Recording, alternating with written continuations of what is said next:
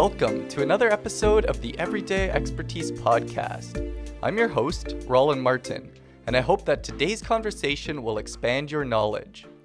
Before I introduce this week's guest, I want to say a little bit about an upcoming episode.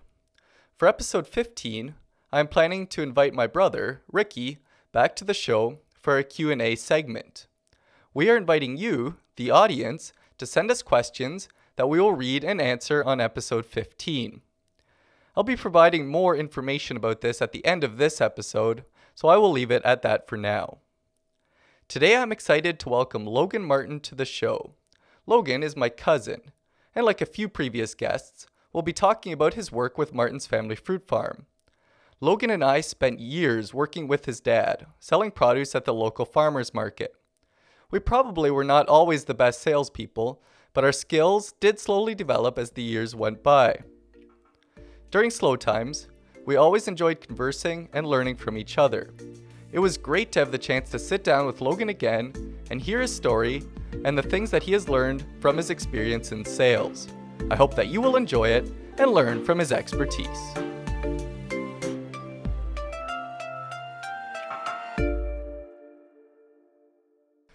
Welcome, Logan, to Everyday Expertise. It's really good to have you here. Hey, Roland. It's good to be here. All right. So tell me, what does your work look like currently? Yeah, so currently I am working at Martin's Family Fruit Farm, like a few of your other guests here. And so I would be in the sales department. So my title is Sales and Business Development Manager. Mm-hmm. So that basically includes selling things and then managing the account afterwards. Okay. So making sure that the customer remains happy through the entire process.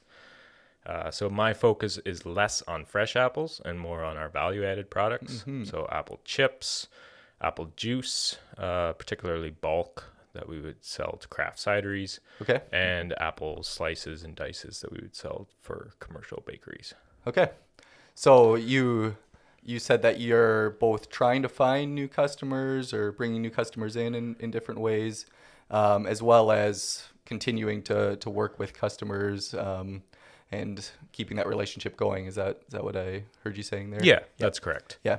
Oh, excellent. Do you have a favorite of those products that you work with, or does it not matter which one? So my preference is probably apple chips at this point. Okay. Yep. Partially because it's the newest of the ones that I'm working on. I've been working with juice for quite a while. I've been working with slices for the last 3 years, but apple chips have really started to come into over the last year. So you personally really have just started working with them. Like they've been around a lot longer. They've been around that, yeah. since 2012. Yeah. But okay. for me personally, I've started having more of a focus over the past year on them. And so I enjoy that. And we'll talk more about this throughout the whole thing, but it's a different sales process going with more the commodity type thing. Okay. With juice and slices rather than the consumer product. So it's a different sales process. Yeah. And I enjoy that. Yeah, no, I'm interested in hearing more about that because I hadn't thought about from your perspective how that would look different for those different products. So that's that's interesting. So I like to hear what kind of some of the things that you do. So is there anything you can share about what a typical day looks like, or some of the activities that you do on a regular basis? Yeah, so typical day is a lot of email, phone calls, customer visits, that type of thing. Might be filling out paperwork if we're getting close with a new customer, okay, just to get us set up in their system. Might be researching new potential opportunities. Mm-hmm. But most of my job, I would say, it's maybe just a bit of a number, but let's say 85% is more managing the accounts rather than looking for new ones, particularly during COVID.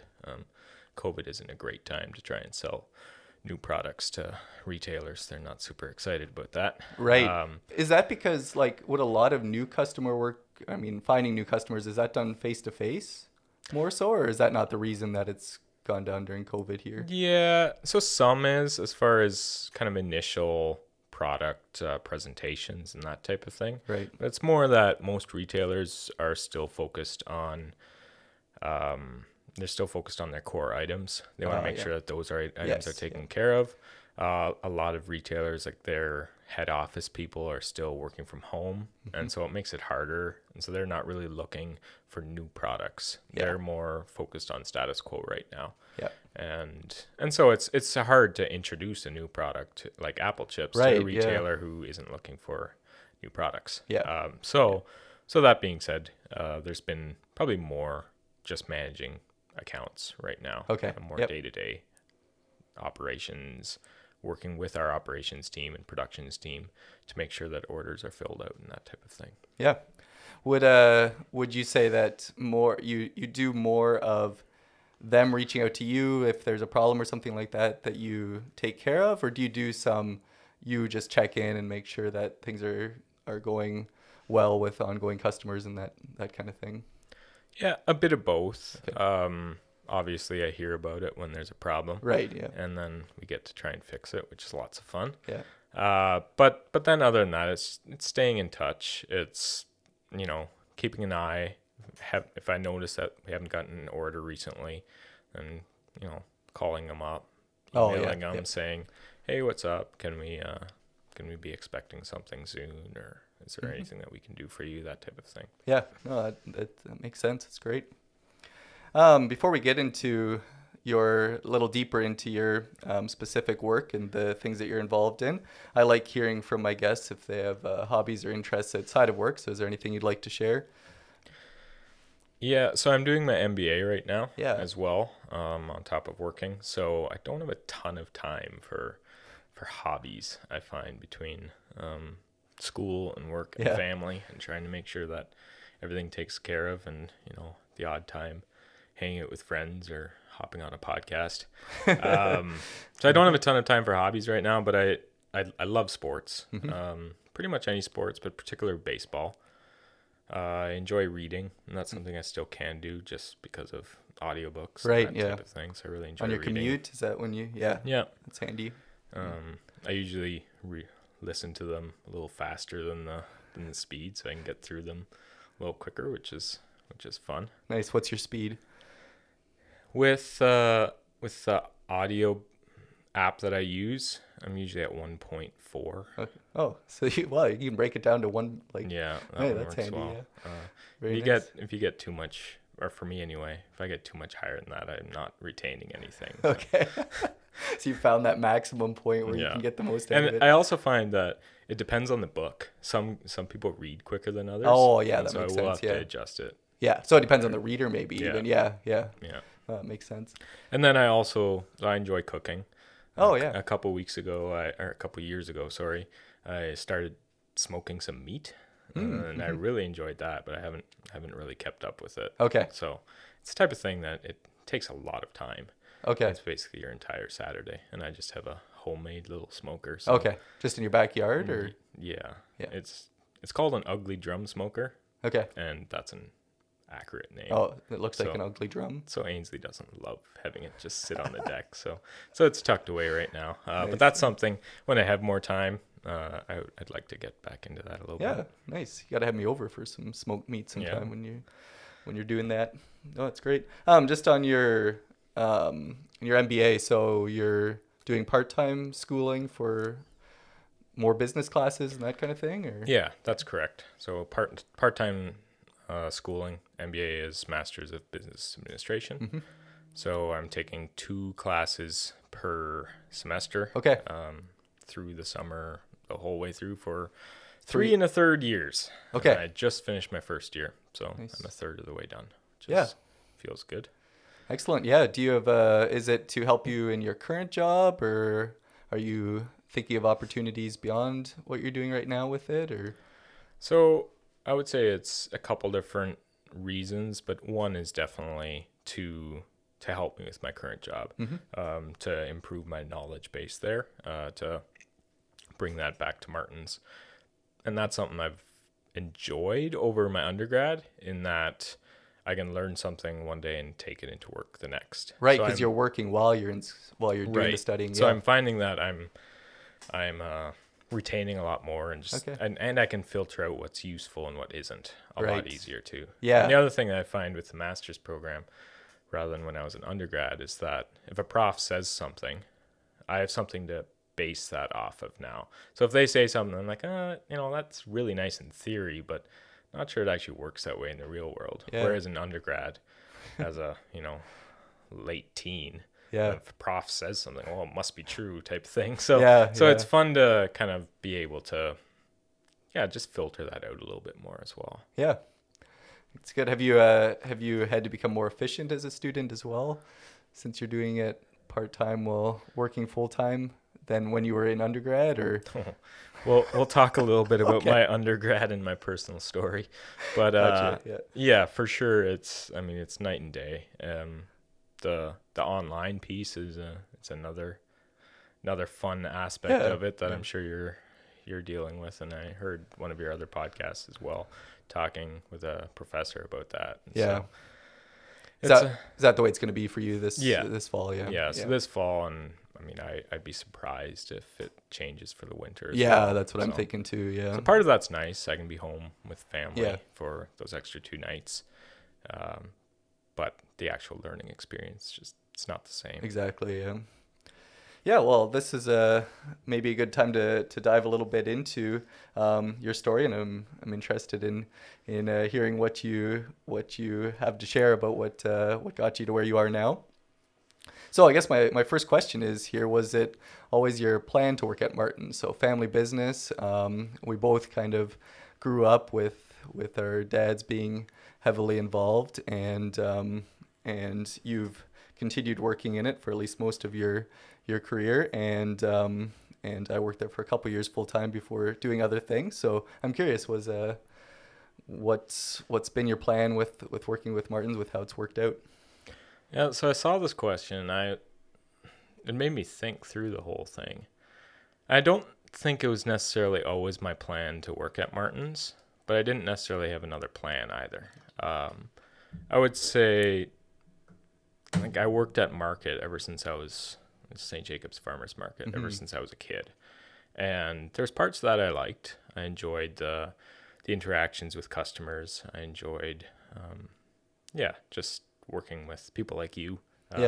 We had a lot of fun, and looking back, there's a lot of good memories. There was also a lot of parts I didn't like about it. Mm-hmm. And at the time, Martin's was an apple packer, and that was pretty much it. Right. Apple grower and packer. Right. Pretty much that so, one product. So as far as looking at opportunities, I wasn't sure what I saw there, but I also didn't know what else. I had thoughts of becoming a teacher. Okay. I remember at one point I was looking into journalism, that type of thing. Pretty happy I didn't get into that the way that industry is. It's hard to get jobs there. Yeah, you're not getting any more either. Yeah, and then always had sports in the back of my mind as well, but didn't really have a plan at all. And then after high school, an opportunity came up to go to University of Guelph for agriculture business. So I took it, but again, so my thought was, potentially Martin's, but I don't really know. This is just, it seems like it should be the next step, and so I did it. Yep. I wasn't the most motivated student. Okay. I would say I picked up some pretty bad habits in high school. I was smart enough to get by with minimal amount of work. Right, yeah. And you can do that in high school if you're smart enough, and you can still pull pretty good grades, and I did. So I maintained some of those bad habits in undergrad. And so second year of university, I don't remember if it was the fall or winter semester, but I failed 3 of 5 classes. Oh, really? Yeah. So I don't think I knew that. Yeah. So I even failed in passing classes. Yeah, wow. 40%. Yeah. So that was I would say one of the lower points in my life. Looking back, it was really good in the fact that it was definitely a personal failure of mine, and I'm of the mindset that personal failures can be good things. You have to deal with the consequences of them, and they always have consequences. But for me, it was an opportunity to learn and grow from that. And so today, now, I might have a couple unproductive days at work where I'm like just not being as productive as I can.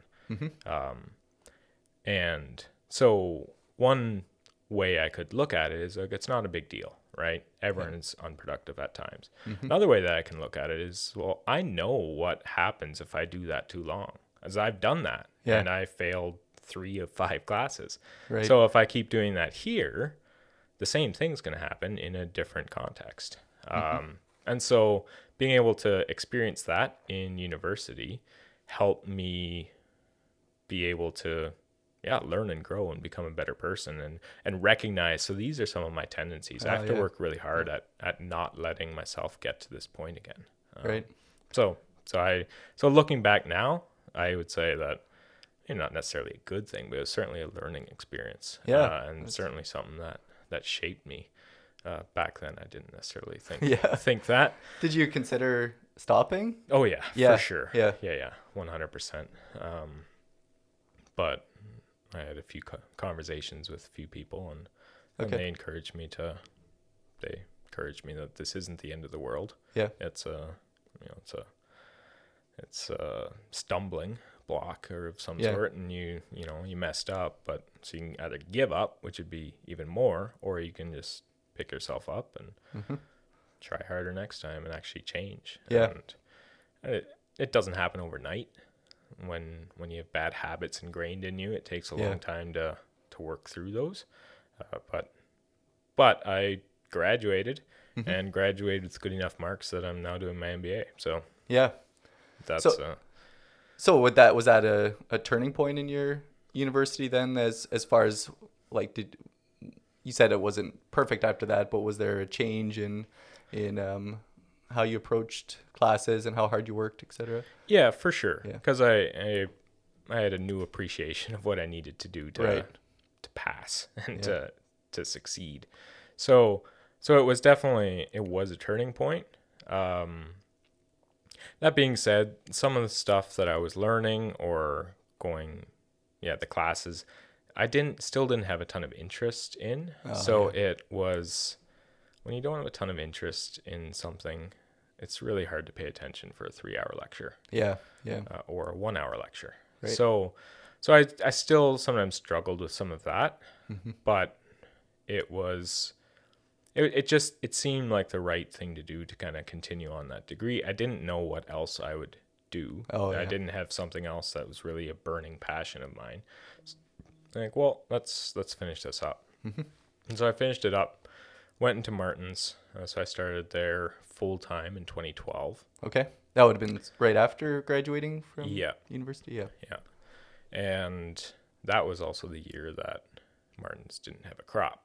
Oh, yeah. The frost year. The frost year. So not a great time to start working at a company full time. The good news is that we were launching the Apple chips right around the same time.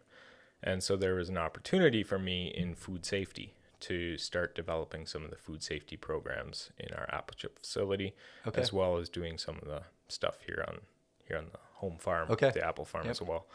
Because I had some experience with that.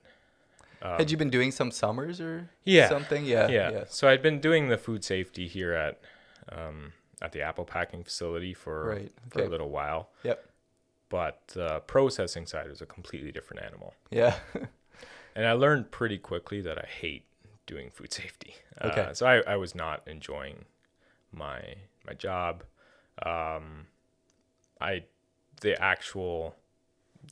The food safety certification that we have in Elmira, where we make our apple chips, it's called BRC, and BRC is very strict and lots of documentation and very scientific, which I am not. And so I felt like I was fairly over my head, but I got some stuff put together. Anyway, long story short, so I was doing that for about 1.5 years, I believe. And then in 2014, we started doing some juice. And so in that same facility? In the same facility. So just with our expanding sales, expanding products, there was an opening on in the sales Oh, department. okay. Yep. And so Kevin thought that I was kind of a natural fit there. I had some Nice. experience just with the market and that type of thing. So I moved into that and really started enjoying it. I enjoyed selling juice into craft cideries, so I'd go out, visit people, and saw some like good success pretty early on. I was like, Nice. I enjoy this, but wasn't necessarily passionate about it. Part of the reason for that was I still had sports. I always had baseball in my mind of this is something I want to do. Like getting a job in baseball, something or like that. were you still thinking journalist at this point? No, or? No. Okay. So I was thinking like front office, Management of some operations kind. type thing. Yeah. So in I have to think, it was 2014 or 2015.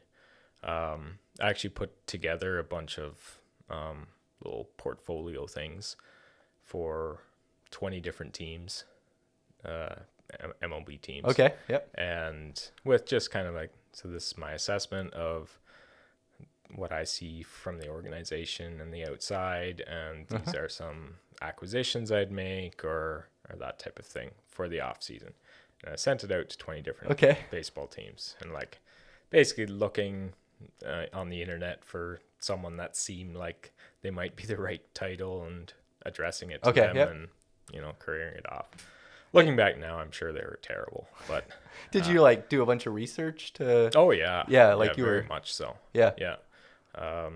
And like I took an online stats course thing. Oh, okay. Yeah. To try and learn some of that stuff. And were you into like the whole new? I mean, it's maybe not super new anymore, but all the new stats that are used and sabermetrics or whatever it's called, and were you into all of that stuff? For sure. Yeah. So it's so like baseball's really turned into like there's so much math.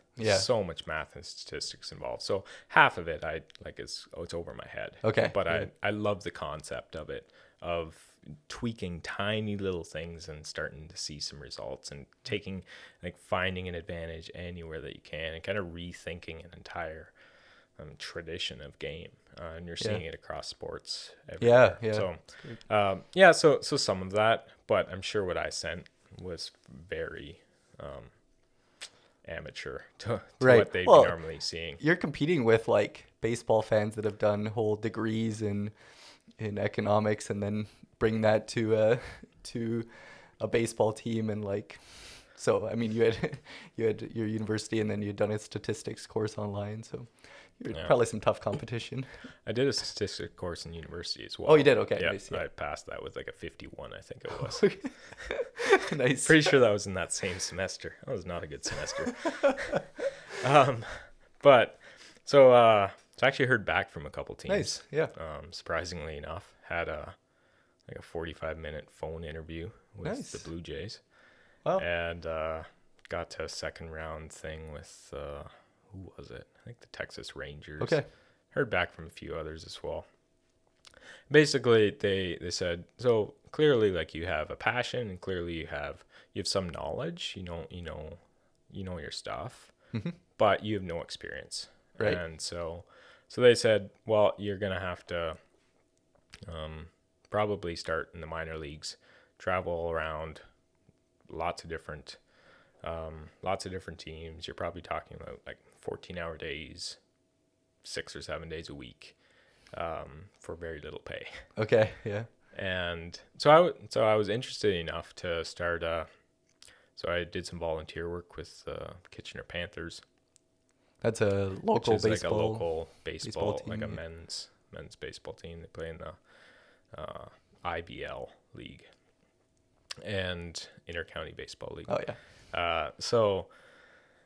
yeah. So volunteered with them for about a half season. Okay. And at the time I was dating Ainsley, who's now my wife, and I realized that this is the two worlds that I'm looking at: getting engaged, getting married, right, and working in professional sports with potentially tons of travel, right, not being home much. That time they don't really collide. They don't work well together. Yeah. Sorry, they do collide. They don't work They don't mesh together. well, yeah. They don't mesh well.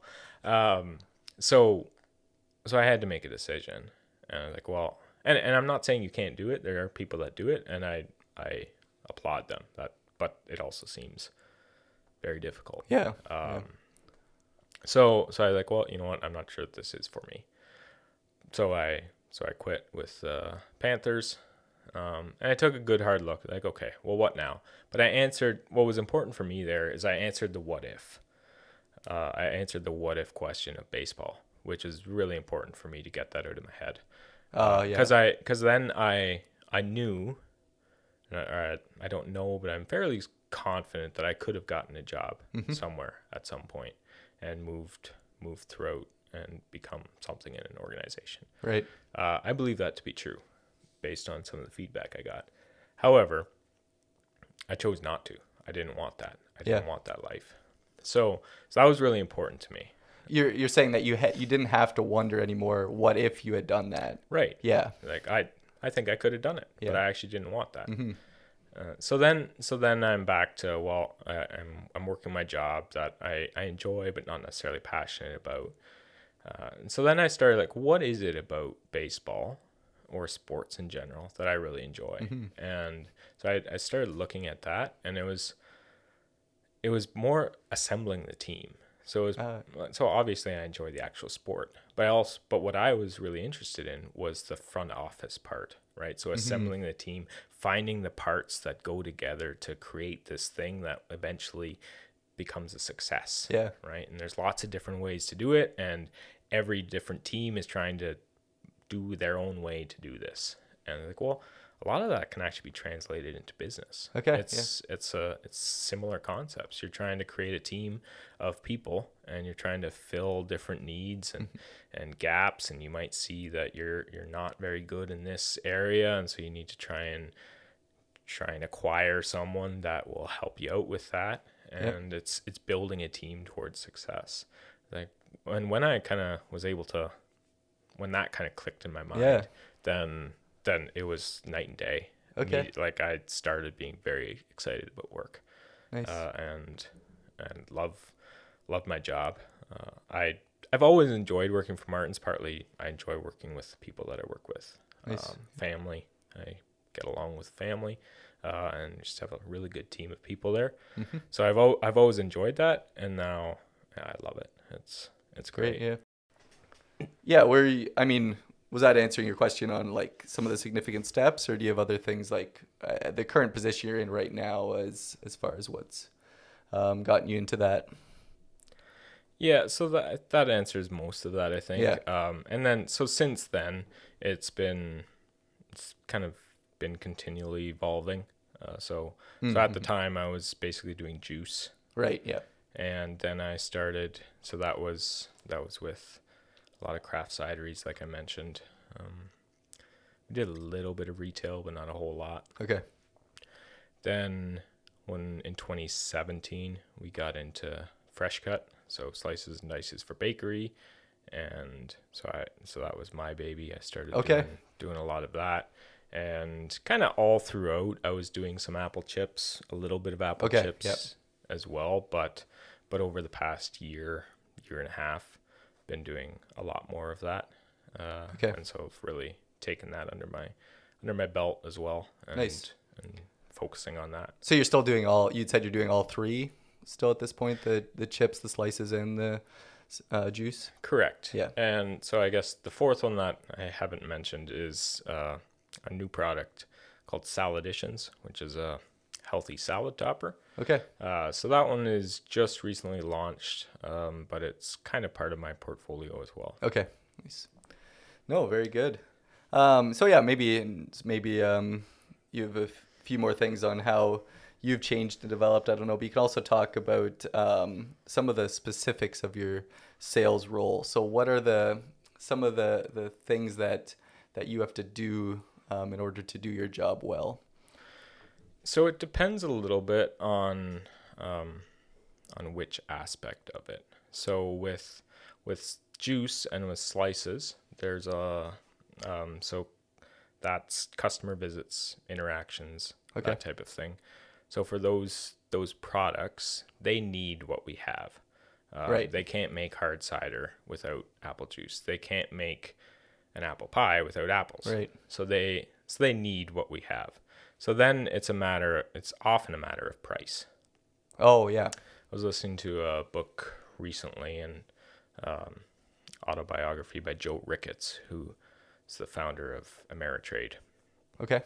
And he said something, can't remember the exact quote, but something to the effect of, customers want what they know and have a comfort level for a cheaper price.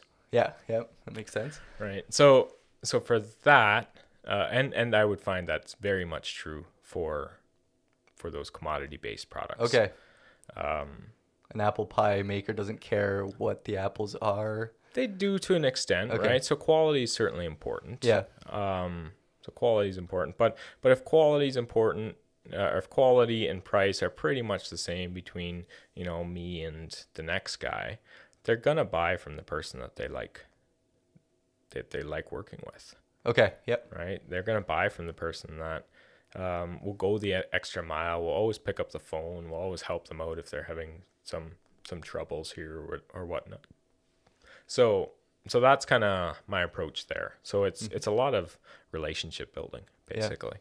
Yeah. You want to get to the point where they trust you and that you know their business and you know what they need, yeah. and so you're kind of advocating for them. Mm-hmm. So that's a big part of my role is just becoming friends with the customers, I guess. Yeah.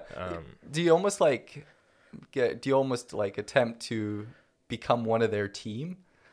Like that's almost or that you're on the same team or something like that is what it almost sounded like you're saying. To a point. I mean, so my allegiance always has to be to Martin's. Yeah. But it's great because the more I can learn about their business, the more I can help them. Yeah. The more I can figure out, what, this is, by changing this, or we can help you become more efficient in doing this different thing. We can help you in these different ways. Yeah. And so I'm able to help their business while also still helping Martin's business. Right. Yeah. And so trying to find things other than just price to kind of set us apart. Price is very easy, but that's also something that changes very quickly. Okay. And so if I'm lower than the other guy, well, what's going to happen if he's lower than me then? So if your relationship is solely based on price, that's tough. Yeah. Because then you're just constantly trying to undercut each other. Right. So if you can try and get your relationship built on something much more than just price, then you have something. One of our core values is partnership. And then we have partners. We have people that we're trying to get them to succeed. We want their business to succeed because the better their business is, the better our business is. Right. So you're thinking of when you think of partnership there, you're thinking of the customer as a partner? Yeah, for sure. Yeah. Because we need them in our business, right, and they need us in their business. Yeah. So there is a partnership there. Yeah, that's great. So is it you were mentioning the slices and the juice there, is chips different? Chips is a little bit different, in the sense that so a customer doesn't necessarily need our apple chips. Okay, yeah. It's an added item for them. It's an incremental sale, so it's something on top of it. So it's a good item for them to have. Right. But a grocery store doesn't need chips. They don't need. What they need is milk. They need is butter. They need produce, that type of thing. Yeah. They don't necessarily need apple chips because people generally aren't going into the store just to buy apple chips. Right. Some people do, hopefully, and that's great. But that's just an added thing. They're walking down the aisle like, oh, apple chips, I'm going to pick these up. Or it becomes something throughout their process that they buy every other week or whatever. Right. Yeah. So in that sense, it is different because they don't necessarily need our product. And particularly a new customer, you have to convince them why they should list our apple chips versus somebody else's product. Because usually something is getting replaced if you're coming in. Oftentimes something's being replaced. Not always. Sometimes they find room, Yeah. but you typically don't walk through a grocery store and see lots of empty No, shelves waiting no. for new products, Right. right? So there's constantly turnover, but there's also constantly new products coming into the market. Yeah. And yeah. so it is different in the sense of you need to try and convince or show the retailer why my product is better and will be better for them than maybe the competitors. Yeah.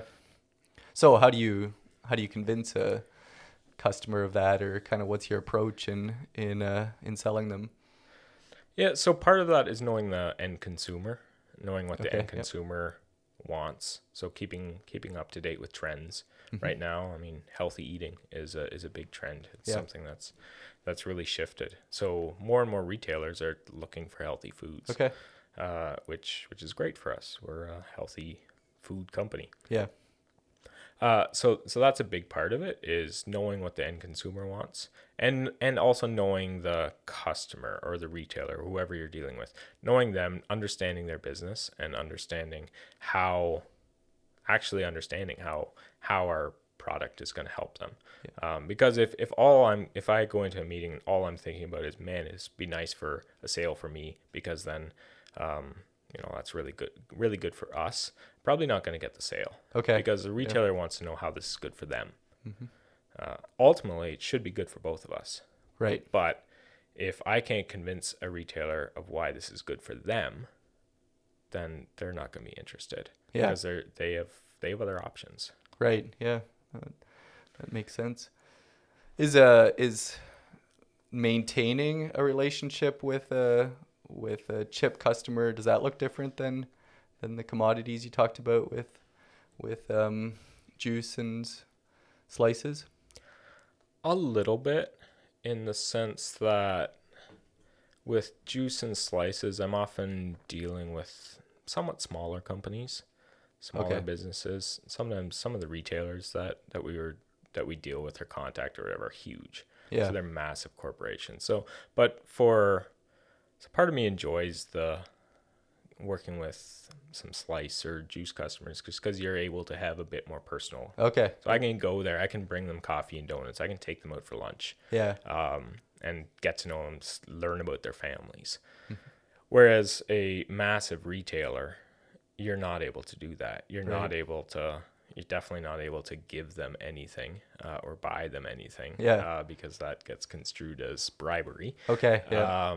So you have to be very, very careful with that. So you can still build a relationship for sure. But a lot of it takes a lot more time to actually to get some of those. Are you building a relationship with just a buyer then? Maybe something like that? Yeah. Generally. Yeah. And then if the buyer changes, then yeah. then it's trying to get to know someone else. Yeah. Yeah. Anything else that you wanted to say on the specifics of your sales role? So one thing I would say that I in the past haven't done a great job of, and still learning, I guess. So this is a bit of a tangent. Sure. When you talked to me first about being on the podcast, Yeah. I was like, everyday expertise. Expertise is a tough word, as I do not feel like I'm an expert at all. Right. Yeah. And I'm sure there's probably some salespeople that might listen to this and be like, you know what, I'm not sure about that level, which that's great. Contact me after, and I'd love to learn more. Yeah. And I hope I listen to this in 10 years and like, ooh, yeah, for sure. I don't know about that. But I do like the idea of kind of just talking through some of my stuff as far as what I've learned over the years, which is why I agreed to do it. Yeah. Well, thanks for doing it. So the one thing that I haven't done a great job of trying to get better at is kind of completing the sales process or working through it the entire time. So what I mean by that is that making the sale that's not the end. Okay. That's the start of a different process. So I can sell apple chips to a major retailer. And that's great. So I made that initial sale. But how are we going to make sure that it's successful throughout? Yeah. What are we going to do to make sure that consumers are actually going to see the product and buy it and want to buy it? Yeah. So that's something that I've had to learn, in that you can't just go for the purchase order and then, walk away. Send them a message 3 months later saying, oh, how'd that do? You have to set up a good process to try and make sure that it's successful throughout the entire time. So you get it in, that's the first step, but that's not it. Then you need to try and figure out, well, how are we going to make sure that consumers see this? Whether that's trying to make sure that it's not on the bottom shelf somewhere, getting it a little bit closer to eye level, whether that's throwing some money into advertisements or sampling programs, or just all sorts of things. How are we going to make sure that it's successful once it's in the store? And that's something that I feel like I'm learning right now and trying to do a better job of, that I haven't always done in the past, because that's very different from slices and juice. Right. Yeah. Because again, they need the product. Yeah. So they're going to come after me for another order. Yeah. Whereas if it doesn't work well in, Joe Blow retailer, then they'll try something else. Right. Yeah. So will you do? So I was fascinated by the idea of, is the product at a good place in the store and that kind of thing. Will you talk with retailers about where they're placing your product and that kind of thing, or? Yeah. So I was always under the impression that that's a no-no. And recently I had someone suggest to me, so we just launched in about 200 convenience stores in Southern California. Okay. With the chips as a test pilot to potentially they're doing move this into a greater region, larger. Okay, thing. so they might do more stores if it works well. Yeah, exactly. Yeah. So it's something you want to work well. Yeah, for sure. And so I asked them if they could send me a picture of kind of it's us and a bunch of other products, of kind of their setup. How is this gonna look?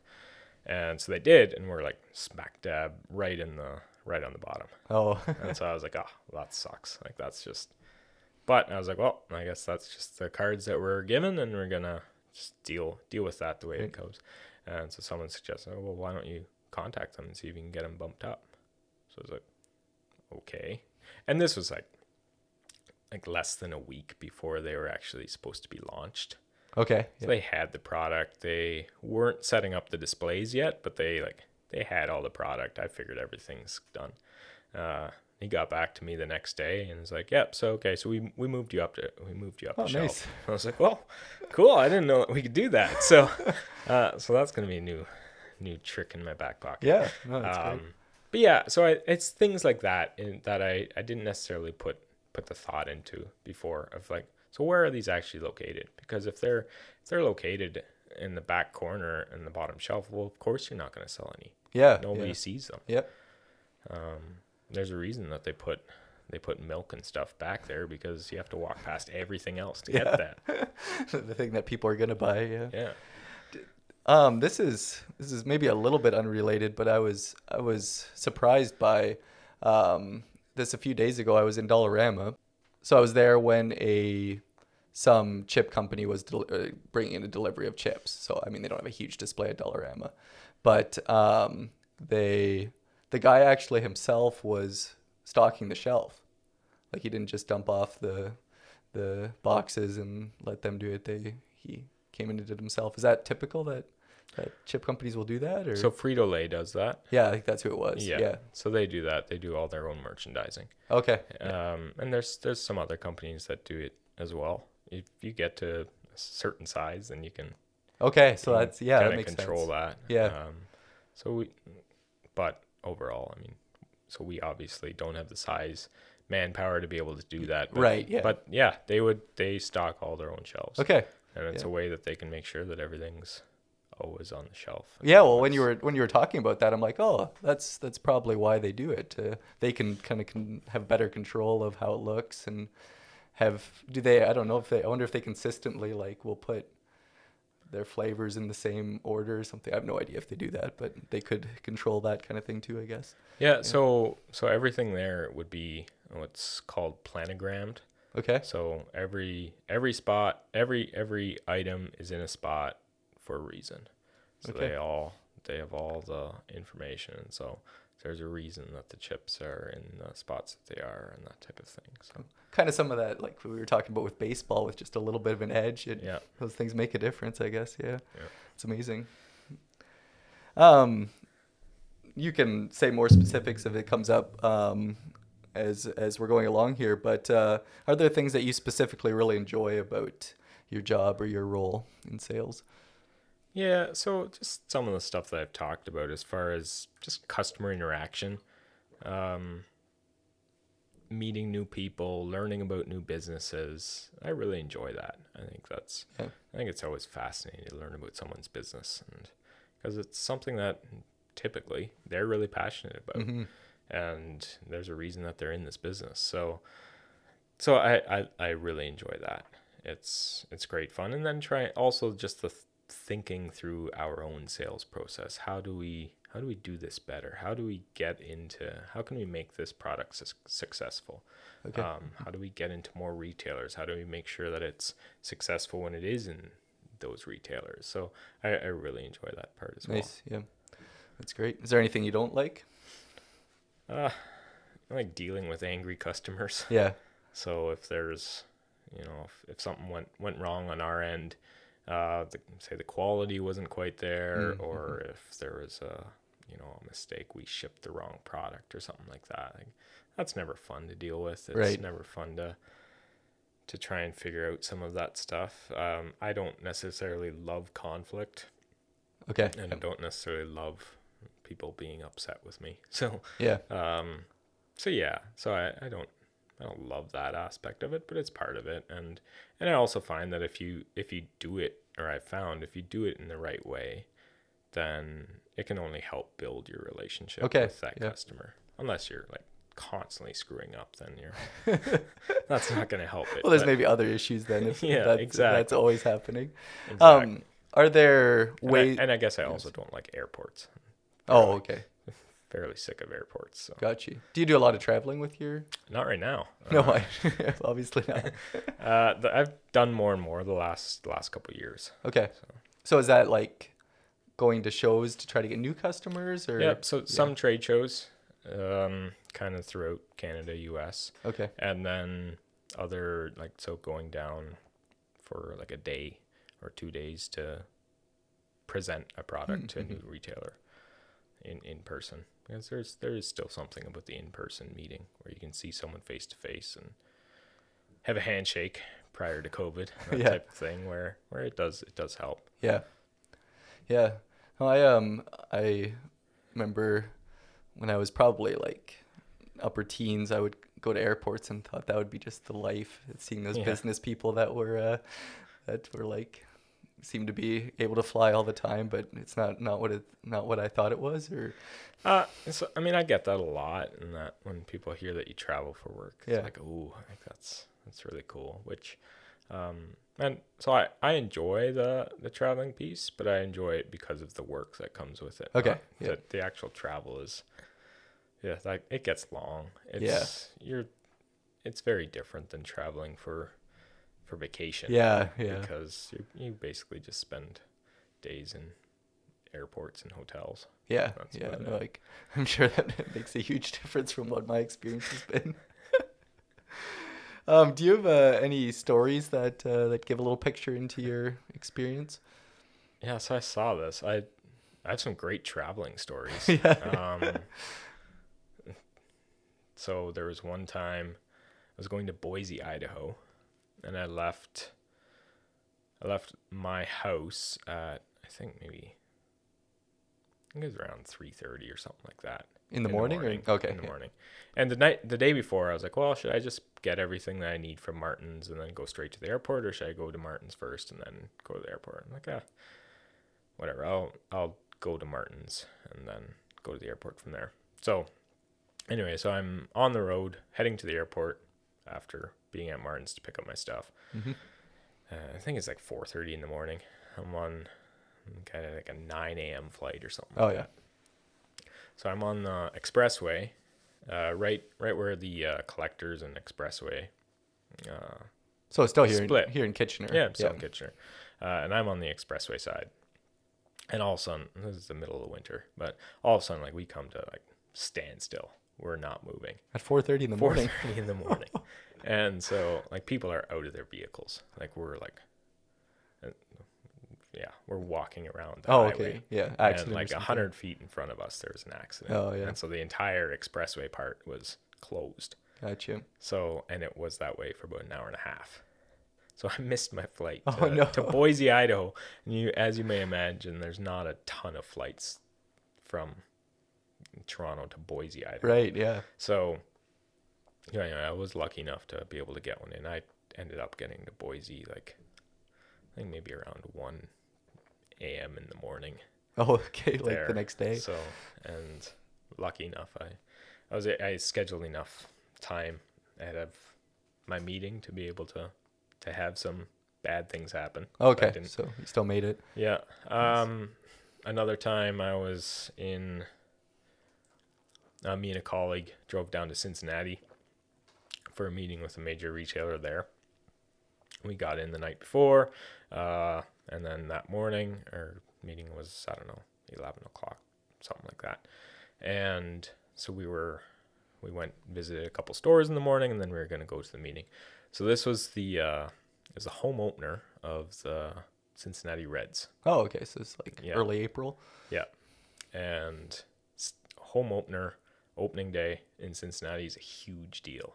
Oh, okay. Massive deal. And this customer is like right downtown, like minutes from the ballpark. Mm-hmm. So we were circling. We got to the meeting probably half hour, 45 minutes in advance, and we're circling and circling and circling trying to find parking. Oh. Could not find it anywhere. This was in the morning. Yeah. Was it an afternoon game? Yeah. Or? Oh, okay. There's like parades and stuff. Oh, I see. Yeah. So like it was my meeting. So my colleague dropped me off. He's like, oh, okay. So I'll go park somewhere and walk back and probably join you a couple minutes late or whatever. So anyway, got up to the meeting, start the meeting. They're like, was there supposed to be two of you? I'm like, yeah, so my colleague will probably be a bit late. Anyway, so we finished the meeting, like an hour-long meeting, and so I get down into the lobby again. Right. And my colleague is just walking in. No. So he drove down the 8 hours or whatever to Cincinnati to be my chauffeur, basically. So I felt really bad for him. It was like a good 45-minute walk to our vehicle. Oh, wow. So he driven way off, found a spot, and then walked back 45 walked minutes. Walked all the way back, and then had to go back to the car. And then there's some where just it's going from Vegas to Vancouver. We had a Costco event in Vancouver. Okay. Early, I think maybe 8 a.m. in the morning. And we were leaving Vegas. There was some weather stuff, that type of thing. Oh, yeah. So our initial flight wasn't working out. So eventually we switched our flight to go from Vegas to Seattle to Vancouver. Okay. So that flight also got delayed. And eventually we got into Seattle about 10 minutes before our flight to Vancouver was going to go. And this is like at 11 o'clock at night or something like that. Wow. So we missed our flight. You couldn't make it in 10 minutes? Could not make it. So we ended up renting a car. We ended up getting into Vancouver at like 4 a.m. or something like that. And then had the Costco event at 8 a.m. And that's happened to me multiple times where I've had to drive like a couple hours in the middle of the night to. Because you missed a flight or something like that? Missed a flight or went to. There's another time I was in Virginia and like the airport was shut down. They were having some crazy storms and winds and that type of thing. And I just wanted to get home. So my flight that night was not going to happen. Okay. It really looked like there were going to be no flights the next day as well.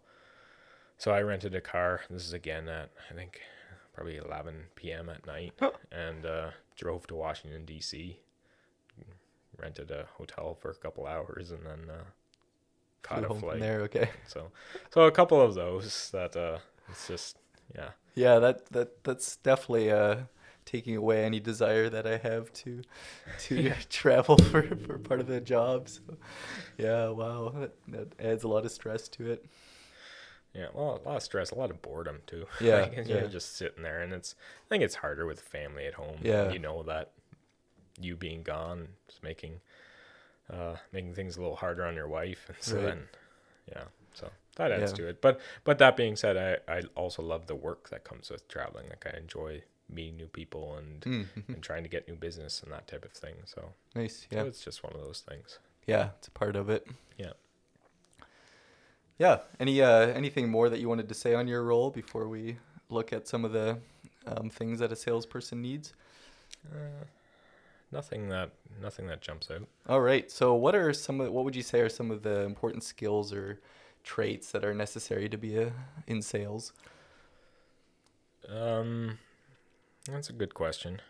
So being able to deal with rejection, if you don't like hearing the word no or like being rejected, Right. then it's probably not the career for you. Okay. 'Cause there's a lot of no's. Okay. So if you're only going after sure things, then yeah, you're going to be missing out on a lot of opportunities. But you have to get through all those other ones to find the diamonds in the rough type Yeah. of thing. Yeah. Persistence. So particularly when you're dealing with these massive corporations, they like you aren't their topmost priority. Okay. So trying to make sure that you're contacting them enough that they remember you, but not so much that you're being an annoyance to them. Right. So you got to find a balance. Yeah. Balance there. Yeah. I think it helps to be competitive. If you have a bit of a competitive Okay. streak to you, then or at least that's how I find I'm a fairly competitive guy. And I think that helps as a sales, in a sales role. It's a bit of you're driving, you're looking for targets, you're trying to meet your targets and that type of thing, and so you need to be a little bit self-driven and a little bit competitive. Yeah. And then the thing that I've had to learn is dealing with cold streaks, because you're gonna go through some where like you're contacting people and you're just getting nothing. Okay. But so then you have the kind of the option to either kind of give up a little bit and say, well, like, nothing's happening, so I'm not gonna contact many people right now or whatever. Okay. Yeah. Or like increase it, so contact more people and kind of work through your thing. And that's a bit of another sports reference in that. So athletes often will go through cold streaks, Right. where like just nothing right is happening. But it's the athletes that can try and limit those as much as possible and kind of work through them, and keep them as short as possible. Well, those are the ones that are going to be really successful. Yeah. And it was great hearing those things, like how they all connect together. So if you're competitive, that's going to probably cause you to be more persistent and keep trying at something and in order to limit the cold streaks. So as far as persistence, will you keep going back to someone if they've said no, or is that not part of what you mean by persistence? If someone says no, like just outright, Yeah. I'll usually try and get an idea of when would be a good time to re-engage. When would be a good time to. Usually, Okay. if they're saying no, there's often a reason. Okay. Right. Yeah. So sometimes it's not the right time. Yeah. So okay, well that's fair. When is the right time? I think it's more. Honestly, sometimes when you hear a no, that's almost a positive, because means that they're engaged. Right. It's Right? better than So- not hearing back at all. Yeah, So, yeah. those are the ones that's really frustrating. Yeah. Particularly when, like, what happens sometimes, you make a connection at a trade show, and you think it's a really good connection. You had a really good conversation. They're interested in seeing more of the product. They want samples. They want to talk pricing and that type of thing. Yep. All this at the trade show. And then you get back into the office and like crickets. You hear nothing, and you contact them and contact them and contact them and contact them, and you just don't hear anything. So those are the ones that are frustrating. Yeah, that makes sense. Yeah. So is it also part of, and you've talked about this, I think, a few times, of staying with customers that you have? Is that part of persistence as well, like keeping that relationship and continuing with the sales and that kind of thing. For sure. And I think as time progresses, sometimes if you've been dealing with a customer for a long time, and you almost have a comfort level, and you sometimes forget to put in the work and making sure that you're up to date and that type of thing. So that's something I think, particularly as I've had more and more on my plate, that some of that has, like, I'm not on the road to visit juice people as much because I don't have as much time as I did in the early days. But that doesn't mean that it shouldn't happen. So it might mean that it happens a wee bit less, but I should still be getting out there, a few times a year type of thing, and that type of thing. So how do you keep track of all your ongoing customers, or who you've contacted but there's maybe interest and you haven't made a sale yet, or like, how do you keep all that organized and keep track of it all? So in the early days, it was like just a lot in my head, and it worked that way because there's somewhat limited amount of people, and then I would try and remember, like, oh, it's been like 2 months or whatever, I should probably contact this person. As I've had more and more people that are more and more customers under my umbrella, I'm needing to start just, whether that's a spreadsheet, where I'm putting in notes where, like, okay, I contacted this person on this day, and I am planning on contacting them every 3 weeks or a month or whatnot, that type of thing. There's sales softwares out there that will help do that for you. Yep. Do you use any of them, or have you kind of developed? We have your in own? the past. Okay. I haven't loved it. It's a bit of a joke at Martin's that we're paying for this thing that don't necessarily like. Yeah. So I just don't find it super intuitive for where we're at right now. Okay. Yeah. So a while back, I developed my own little thing that works for me. Nice.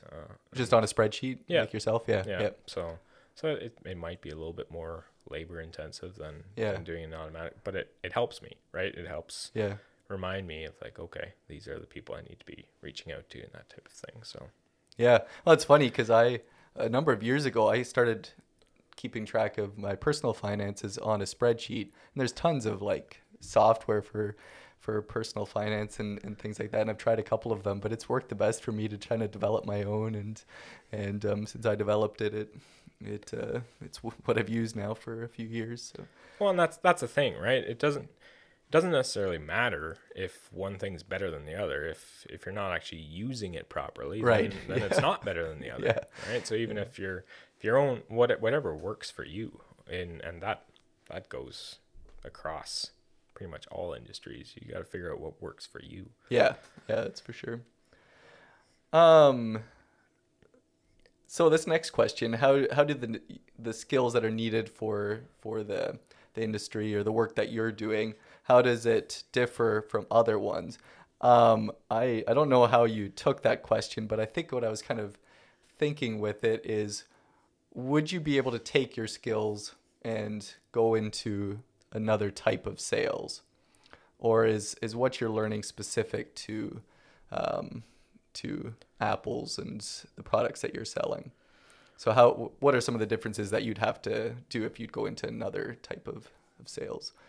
I mean, so a lot of it I think is transferable. Okay. Yeah. In that it's the same process through the whole thing. You'll need to learn about your product. You need to learn about your industry, because as a salesperson, you should know more. You need to know more about your business than the customer knows. So if you're switching into an industry or a business that you don't know much about, you need to learn that, right? Because you're trying to sell someone on your business, on your product. Yeah. If you don't know your product, then, well, why would someone want to buy from you? Right. Yeah. So I think a lot of it's transferable. I was thinking about that a little bit. The one difference might be in the fact of, in some industries, like salespeople are doing a lot of quoting and stuff. Oh, yeah. Right. So contractors and landscapers, that type of thing. Yeah. You're going to a job site. You're you're talking, you're doing the sale, but you're also then like doing some of the quoting for it too. Right. You may have a team that's doing part of that as well, but oftentimes, from what I understand, I could be wrong with this, the salesperson is also doing some of the quoting. Okay. And so that's a new skill. That's Yeah. something that that a lot of my pricing, I have to do a little bit of quoting, but it's not, I mean, it's mostly set pricing. Yeah, I was going to ask, is that pretty fixed for what you're working with? And we can tweak it a little bit here and there. Yeah. If we're adding in extra, if we know other costs are going to be coming in, then we're going to be adding a little bit or subtracting a little bit depending what needs to happen. But overall, it's more or less the same. Okay. Yeah. Yeah. So do you think that you could sell anything, or as a salesperson, are you you've learned your product and that's where you're comfortable? Yeah, I've thought about that. I've wondered that. I think if I could just sell anything. Yeah. I think like really good salespeople can. I think they can just do anything. I only have experience with one thing, so I can't say for certain that Right. I could sell anything. That being said, I feel like I'm learning about the process and learning through some of that. So I'm getting more to the idea that I could sell a lot of different things. Yeah. Yeah. So there are things that carry across that are just part of selling. Yeah. That there's things along with it. Yeah.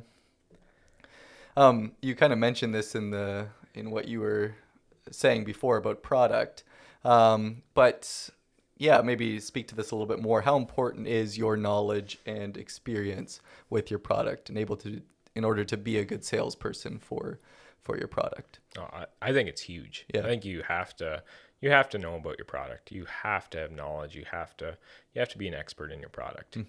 Because if you're not, it's going to be really hard for you to fully communicate the benefits of that product for the customer. Right. Yeah.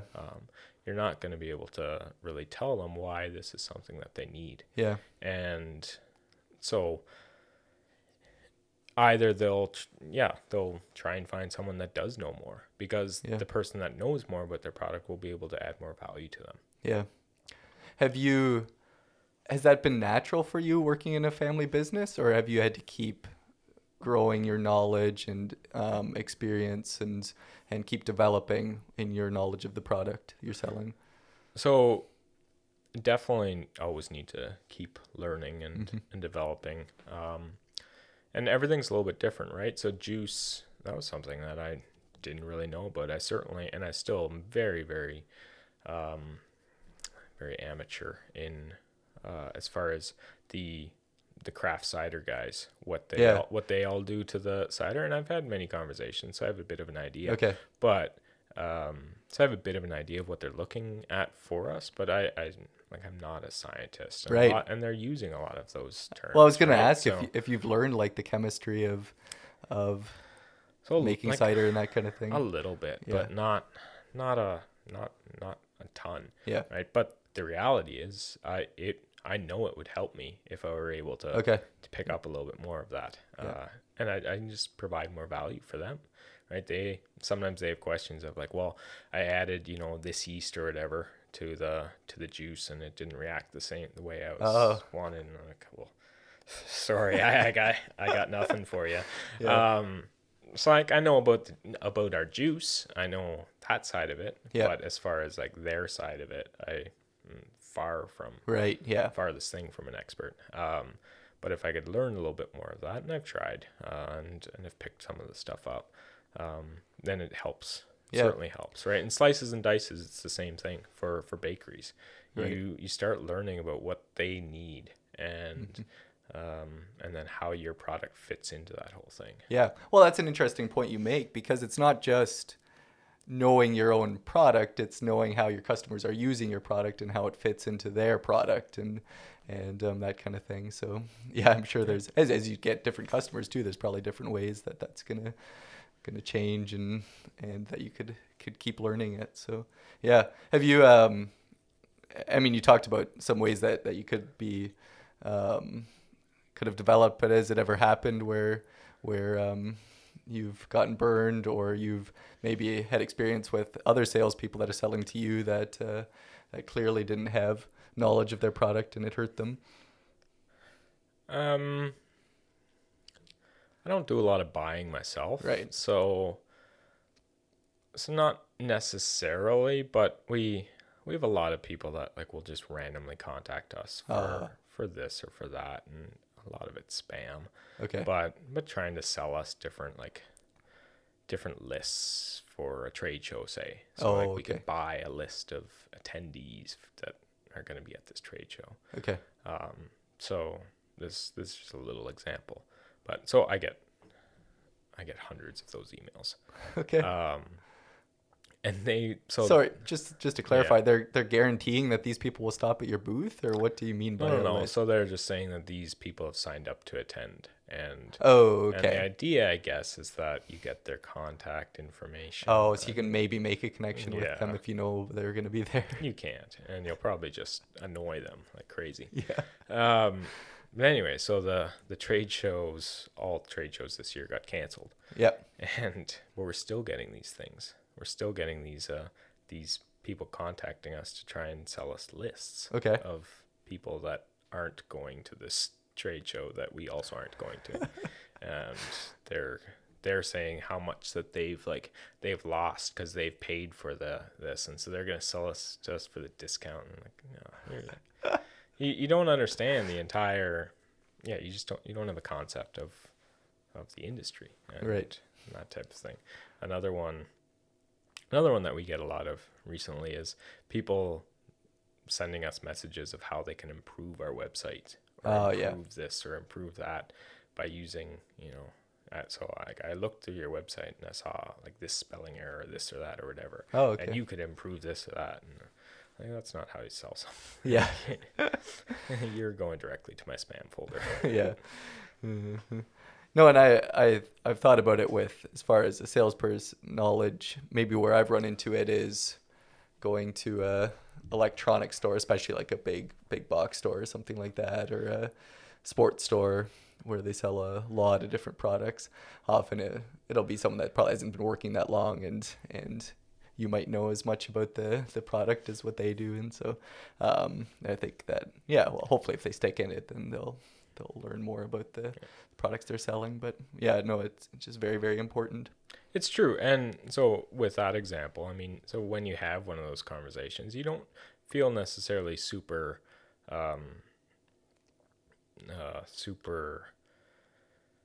excited about the purchase. Right. You don't feel like you're getting a great deal, or like you don't feel super encouraged about this whole thing because you're like, well, like I knew as much as that person did. He wasn't able to add to my confidence level here at all. Yeah. So you might still buy it, but you're not necessarily feeling the same. Whereas if you have a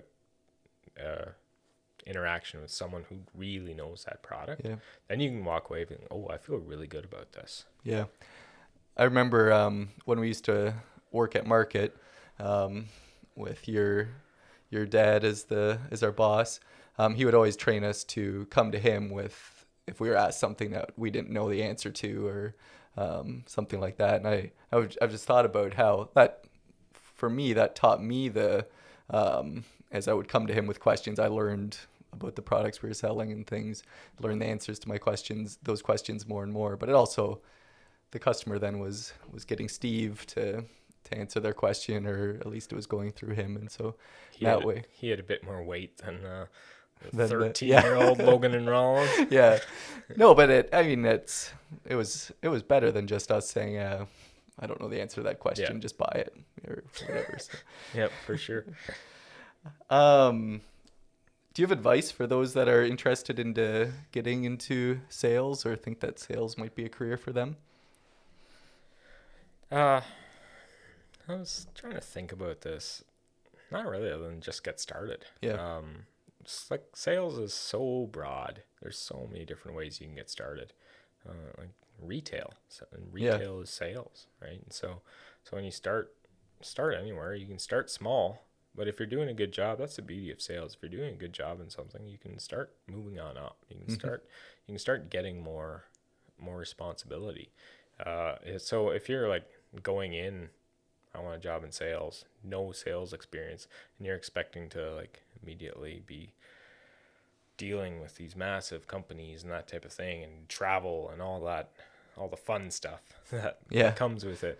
Well, maybe adjust your expectations. Start small and work your way up. If you have no experience in it whatsoever, and I'm thinking more younger people here, right? Get a job at Canadian anywhere, Tire, right? Yeah, because that's a start, and you get it on your resume, and you get it, and you learn how to interact with people. There's everybody you talk to has had a bad interaction with a salesperson at some point, where they just didn't feel heard, or they were ignored, or you go into a grocery store and you have questions, and all you see are people talking with each other and not like looking for customers to help and that type of thing, right? So everybody has a bad experience at some point. So how do you practice giving good experiences to consumers? Because that's what will have people coming back. So if you're young and are like, oh, sales sounds pretty cool, that's great. And that's awesome, because you can start anywhere. Really. No, and that's makes a lot of sense. And yeah, I mean, like anything, it takes practice. So you got to get started somewhere. So and good. so I had a couple other things.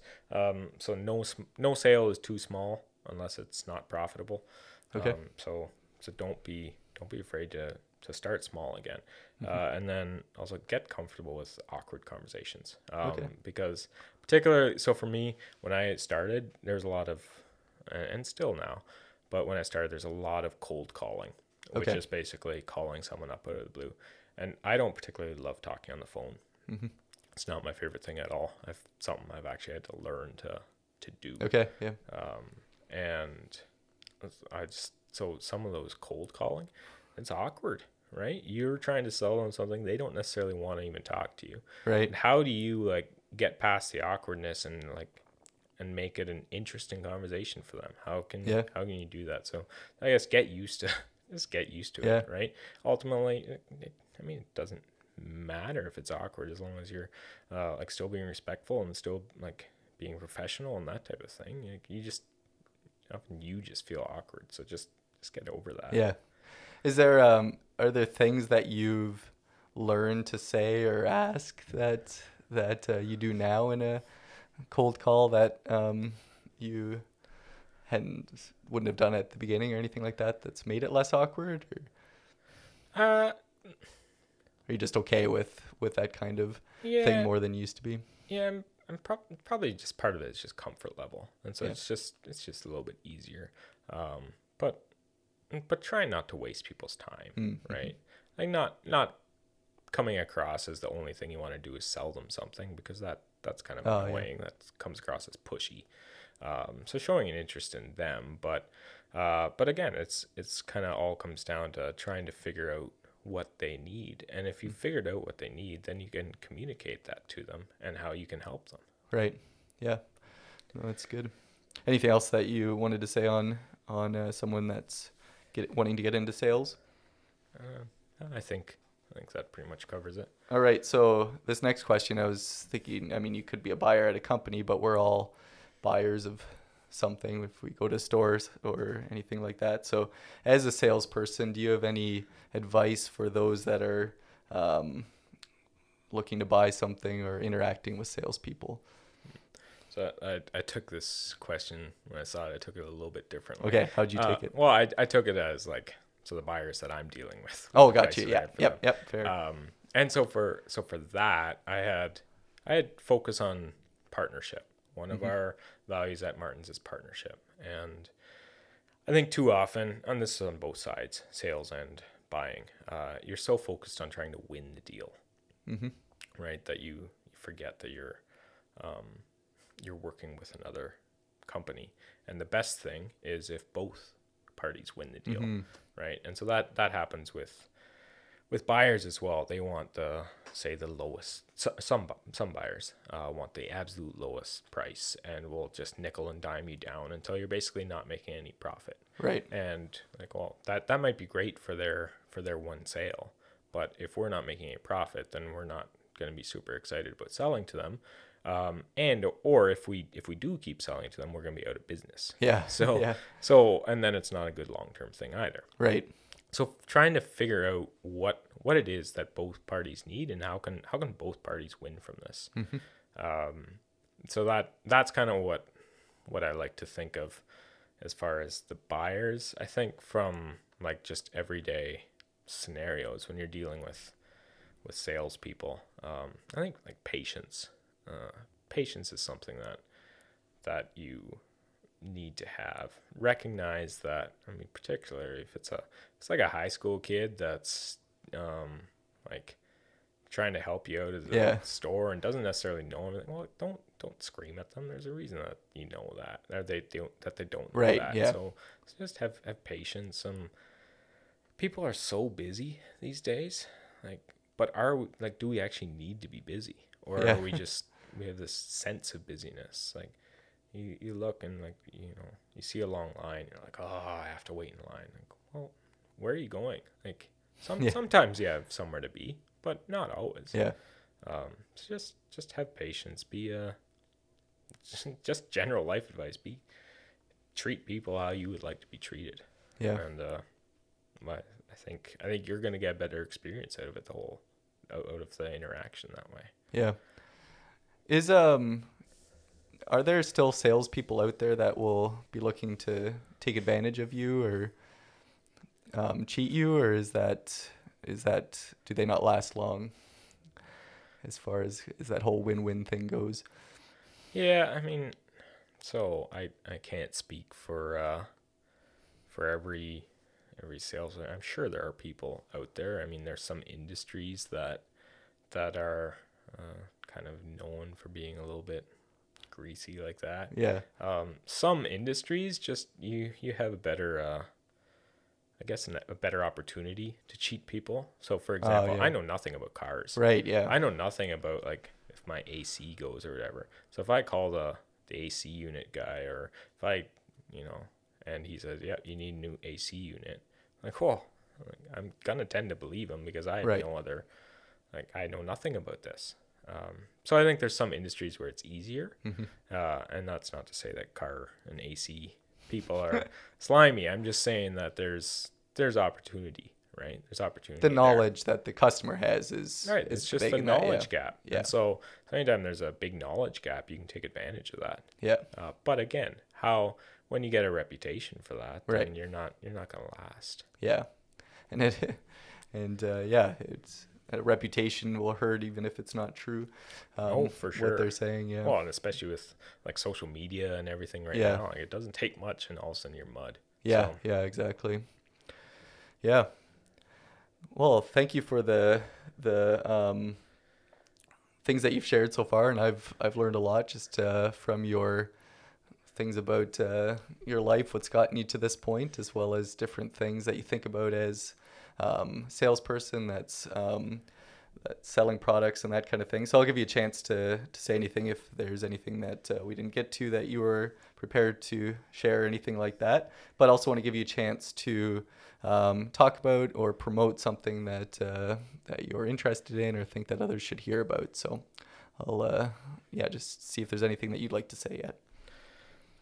So I think I covered most of what I wanted to say.